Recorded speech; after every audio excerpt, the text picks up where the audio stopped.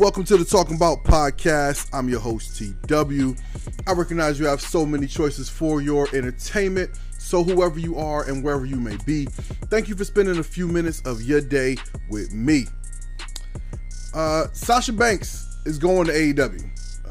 I don't have any sources on that, but certainly all the tea leaves, if you read them, you rub them together, however they do that thing, they are pointing in the direction of Sasha Banks going to AEW. Let's take a look at what we know, okay? We know that some reports leaked out that Sasha Banks is scheduled to appear at Wrestle Kingdom on January 4th, right? Wrestle Kingdom for New Japan.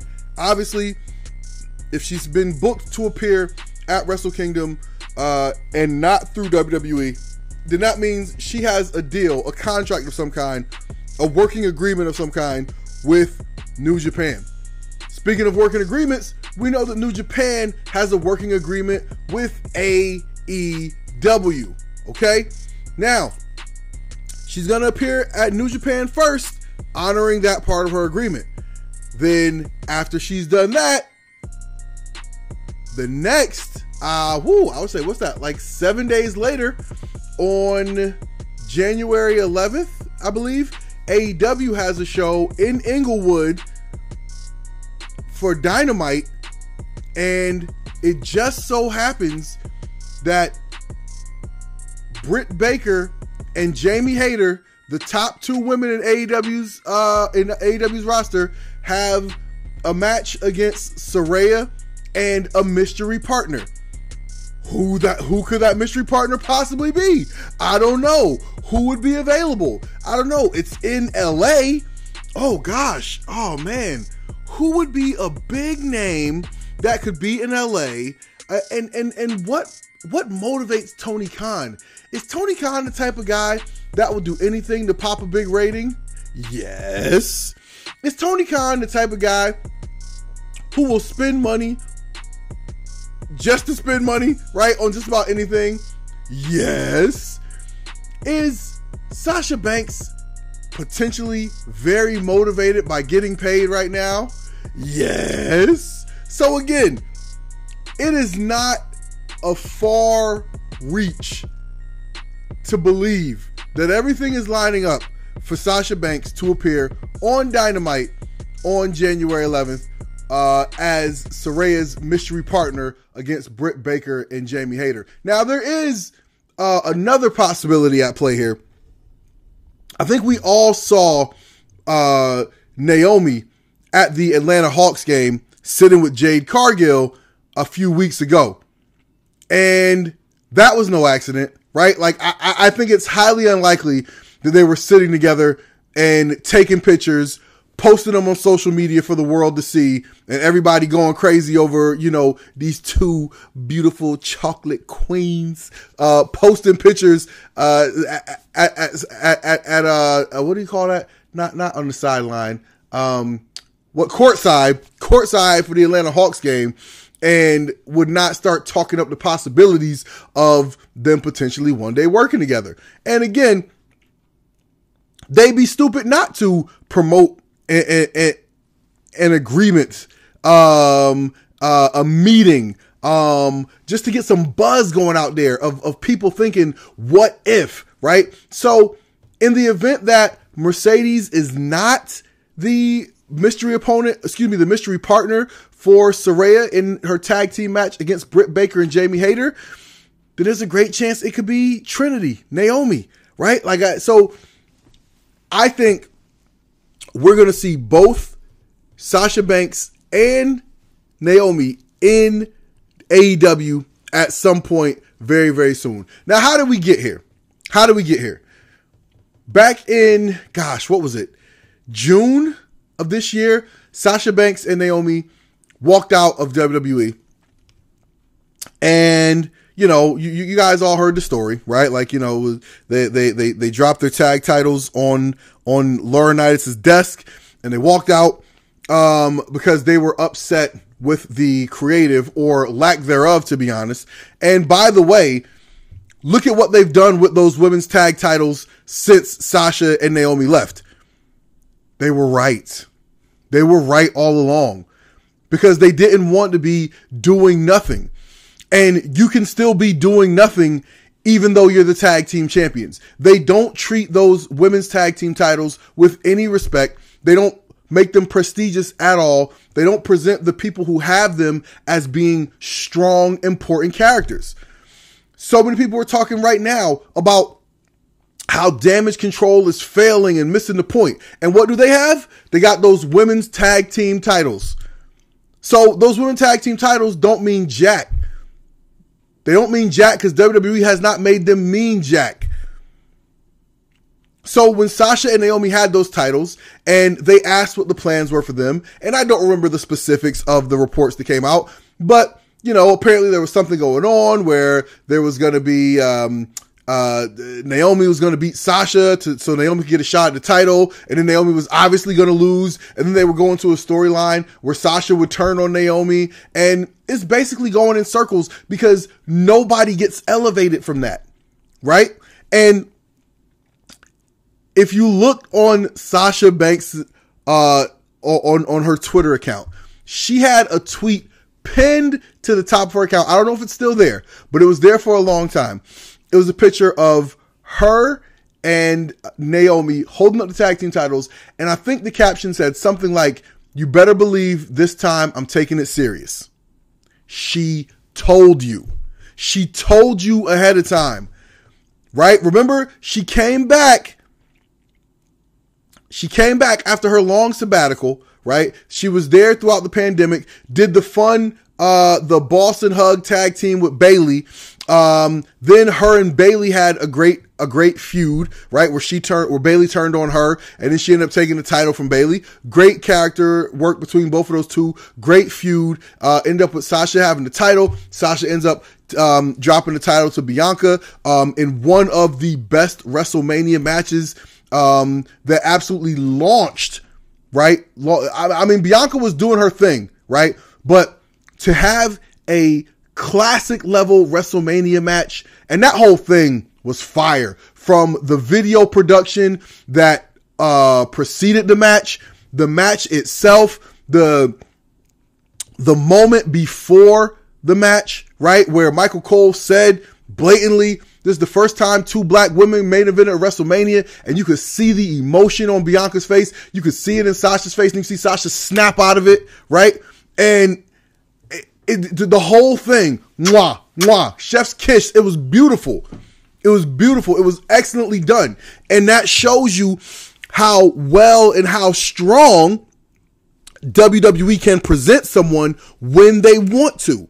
And Sasha Banks was more than worthy of being presented the strongest and at the highest level.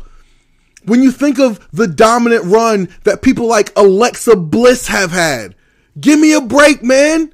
Give me a break. Alexa Bliss is not half the performer that Sasha Banks is. Not even close. And WWE bends over backwards, sideways, and twists themselves in a pretzel to find stuff to do to get and keep her on TV.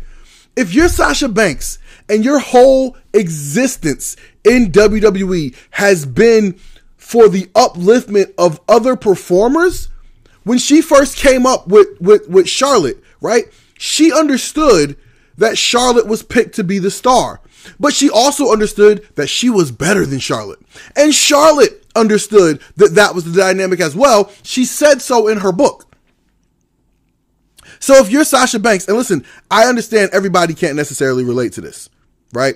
Because everybody doesn't know the feeling of being really good at your job, feeling like you're really good at your job. And then the even worse feeling of seeing someone who's not as good as you being elevated above you, being treated like they're better than you, and being rewarded by the employer with more recognition, possibly more money, possibly promotions. That's a horrible feeling. And anybody who's ever felt that can understand that. Y'all should be relating to this woman, but you're not. You're not. You're looking at the leaks from backstage that are saying Sasha's difficult to deal with. She's a headache. She's hard to work with from a creative standpoint. But you know what that is? That's Sasha being a squeaky wheel. And being a squeaky wheel is a good thing because you know the saying, the squeaky wheel gets the grease. Some of us, we go to work and we do our job. And when we see a situation like that, where we see someone we feel is being unfairly elevated, or we feel like we're not getting the treatment or the recognition that we deserve, we put our head down and we say, you know what? I'm going to keep doing my job and everything should work out the way it's supposed to. Let me just keep doing my job. And sometimes that does work out in your favor, but a lot of times it doesn't.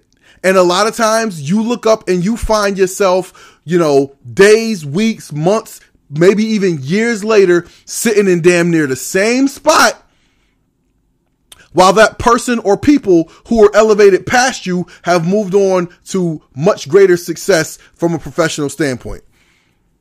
And that's a horrible feeling. That's an awful feeling. So I understood that that's how she felt. That's where she was coming from the get-go.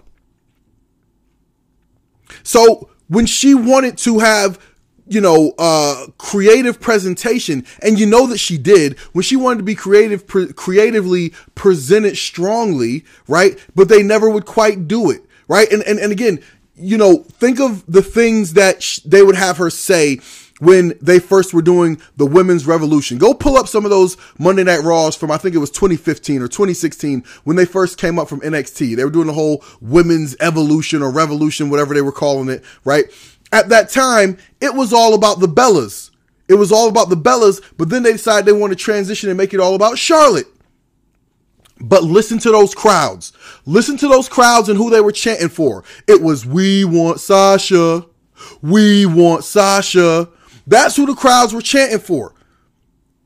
She was the stars that people liked from NXT. They understood that Charlotte was Ric Flair's daughter and she was, wrestling royalty or whatever you want to call it, however you want to say it. The crowd understood that. Everybody understood that, right? But they knew that Sasha was the one they liked. They knew they liked her work. For somebody who is, not a big person by any stretch of the imagination, when Sasha Banks got in the ring, everything she did was believable. Believable. And I say this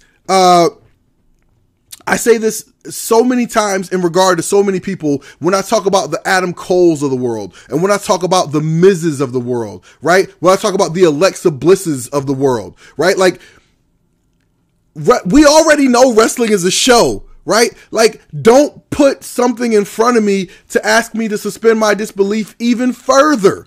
Okay? At least make the fighting look realistic. At least make the character work believable that you're actually threatening to somebody. And you can say what you want to about Sasha Banks. Sasha Banks is not a flawless performer, right? Like, her promos could certainly use some work, right? Like, she doesn't have amazing catchphrases or whatever you want to say, right? But her character is believable. You either love her or you hate her, and whatever she's presenting herself to be, you believe that. You believe that. And then here's the kicker. When she gets in the ring, you believe that too. She's not a big person, but you believe that when she gets into that fight, that she's fighting to win. She does things that look like they're painful to her. Every time she does that Meteora off the top rope, onto the floor, all of this stuff, I'm like, oh my God, she's going to kill her knees, right? Like, but she does it because she understands you, the fan, and she knows how to draw emotion out of the fan during the match. Y'all don't hear me. Y'all don't hear me. I'm going to church over here. But look, we could go on and on and on about the greatness of Sasha Banks, right? But again, right, her resume is solidified. Like, she had a WWE, I think Raw Championship 5 times, but they would make her lose it like the first defense after every single time. Right. But whenever they need to do a big thing, right, your women's, all your major women's evolution events, your first women's Hell in a Cell match, I think Sasha's been in like 3 Hell in a Cell matches. There's a reason for that. Okay. There's a reason for that. That first women's Royal Rumble, I think Sasha went 30, 40 minutes, something like that in that Rumble. There's a reason for that. Because they have to put somebody in that spot who they can trust will make it and the people who are doing it look good. So if Sasha is so vitally important to getting all these other people over, why not put your energy, your marketing dollars, your presentation behind getting her over? Why not let her have a great run where she's on top as the champion for a long time, beating everybody in sight? Why not?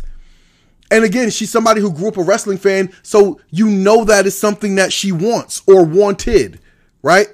You know that she wants to have that glory of living out her dream of, playing wrestling in her living room, winning the championship. I think Sasha was like 0-6 or 0-7 at WrestleMania, something crazy, until her and Naomi won those tag titles this past April at WrestleMania. Sasha Banks has not been presented as the level of star that she is, as the quality of performer that she is. And that's one thing. But when we heard the rumors about Sasha Banks and Naomi negotiating their comeback to WWE, we heard a lot of things, right? Like first we heard the walkout, we heard the reasons for the walkout. Then we heard that they were negotiating, especially when Triple H was doing all these comebacks. We were all thinking that Damage Control was going to come out and that was just going to be a setup for Sasha Banks and Bayley to come out. Sasha Banks and Naomi to come back out and feud with Damage Control. And by the way, that was logical. It made sense. I could have totally seen that happening. And I wouldn't be shocked if that was the plan. That was the hopeful plan, at least. But it never quite materialized. It never quite came together. And then we started seeing reports that Sasha Banks and Naomi's return was imminent. That WWE was close to finalizing the return of Sasha Banks and Naomi. But it never quite materialized. We started seeing, Sasha and Naomi pop up at New York Fashion Week and, red carpet premieres and all of this stuff, right? And then there was a report, I believe, from Raj Gary. Forgive me if I got the name wrong. He said a few months ago that Sasha Banks's release, her exit from WWE, had been negotiated over the summer. So when Triple H did his interview with Ariel Helwani and was asked about Sasha Banks, and Triple H said something to the effect of, it's up to her. She has choices about what she wants to do, and it's up to her. I believe that. But now we know, if you believe what Dave Meltzer reported, which in this case, it seems logical, right? I'm not a Meltzer disciple. I don't subscribe to the Observer. I don't take everything I see from Meltzer as the gospel, but this flows logically, right? Knowing all the stuff we know about Sasha and her relationship with WWE thus far. When Meltzer reported that Sasha and WWE were far apart on the financial terms of her return, and that Sasha said she wanted to be compensated on the level of Becky Lynch and Charlotte Flair. And WWE said, we're good. They said, we don't see her like that. We think she's peaked as a star. We think that she'll offer some buzz when she returns, but we think it'll fizzle out after that. And we don't see her as somebody who will be on top within 5 years. Well, my man, who's going to be on top in 5 years is determined by you. Let's not forget, it took at least 5 years to get Roman Reigns over. It took at least 5 years for Roman Reigns to be universally accepted as the top guy. And people are going to boo him or cheer him, love him or hate him, but he's the top guy. That took a long time.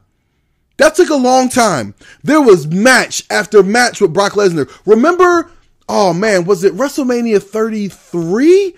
Where they did the match with him and Brock Lesnar. And Brock Lesnar beat him after 3 or 4 or 5 F5s. And the crowd cheered. And then they kept the camera on Roman walking up the ramp. And you could tell by the way they were shooting this and producing this that they wanted you to feel sympathy for Roman. Roman fought his way to the top. He got his match against Brock Lesnar, and he still fell short. That was designed to make you feel sympathy for Roman. It was supposed to be the ending that he never got at WrestleMania 31 because Seth Rollins pulled off the heist of the century with the Money in the Bank cash in, right? But it didn't work. People were happy that Roman lost.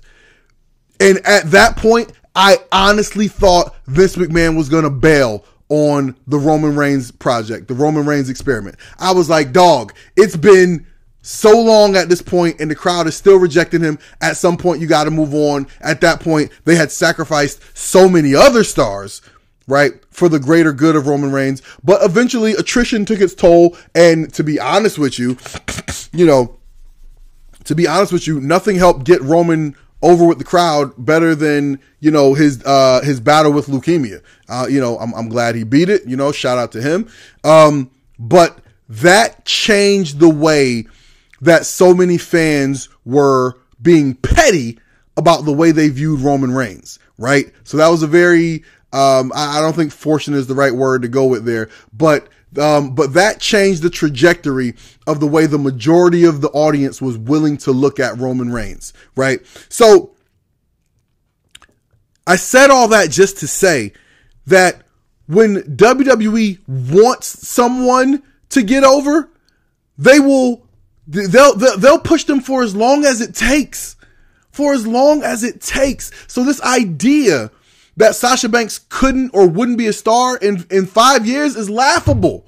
It's laughable because there's no tool you can say she doesn't have. Again, I already said she doesn't have the strongest or best promos, but to be honest, I can't think of someone who really does. Becky Lynch cuts very good promos.